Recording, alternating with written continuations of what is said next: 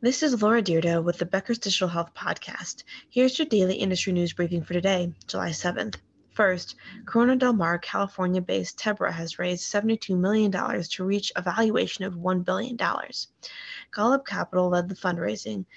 The funds will accelerate Tebra's plans to expand its market share. Tebra was formed in 2021 through a collaboration between Karyo and PatientPop. Tebra offers operating systems platforms that more than 100,000 providers use. 2. Epic has formed a partnership with molecular science company Caris Life Sciences for integration of its portfolio of services into Epic's network. The partnership means that Epic will have access to Caris's suite of molecular profile services, including whole genetic testing for blood and tissue samples.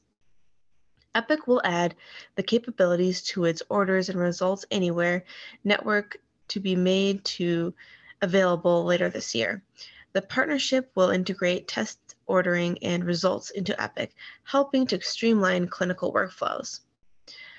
Alan Hutchinson, Vice President of Population Health at Epic, said the partnerships like the one it has with Caris Life Sciences are beneficial to patients because they improve access and efficiency to testing results that lead to informed decisions about treatment.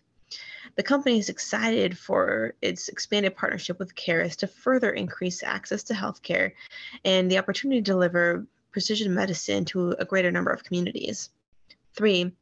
Innovacer Inc. has announced its connected digital health solution on July 6th, allowing medtech and biopharma companies to connect with patients digitally. The Connected Digital Health program will develop apps that connect patients with care providers across their network.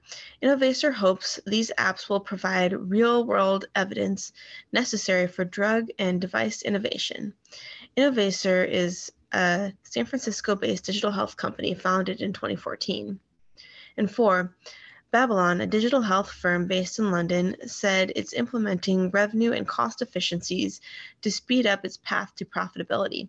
The company will institute the measures during the third quarter of 2022, with the financial effects expected to show up from the fourth quarter of the year onward.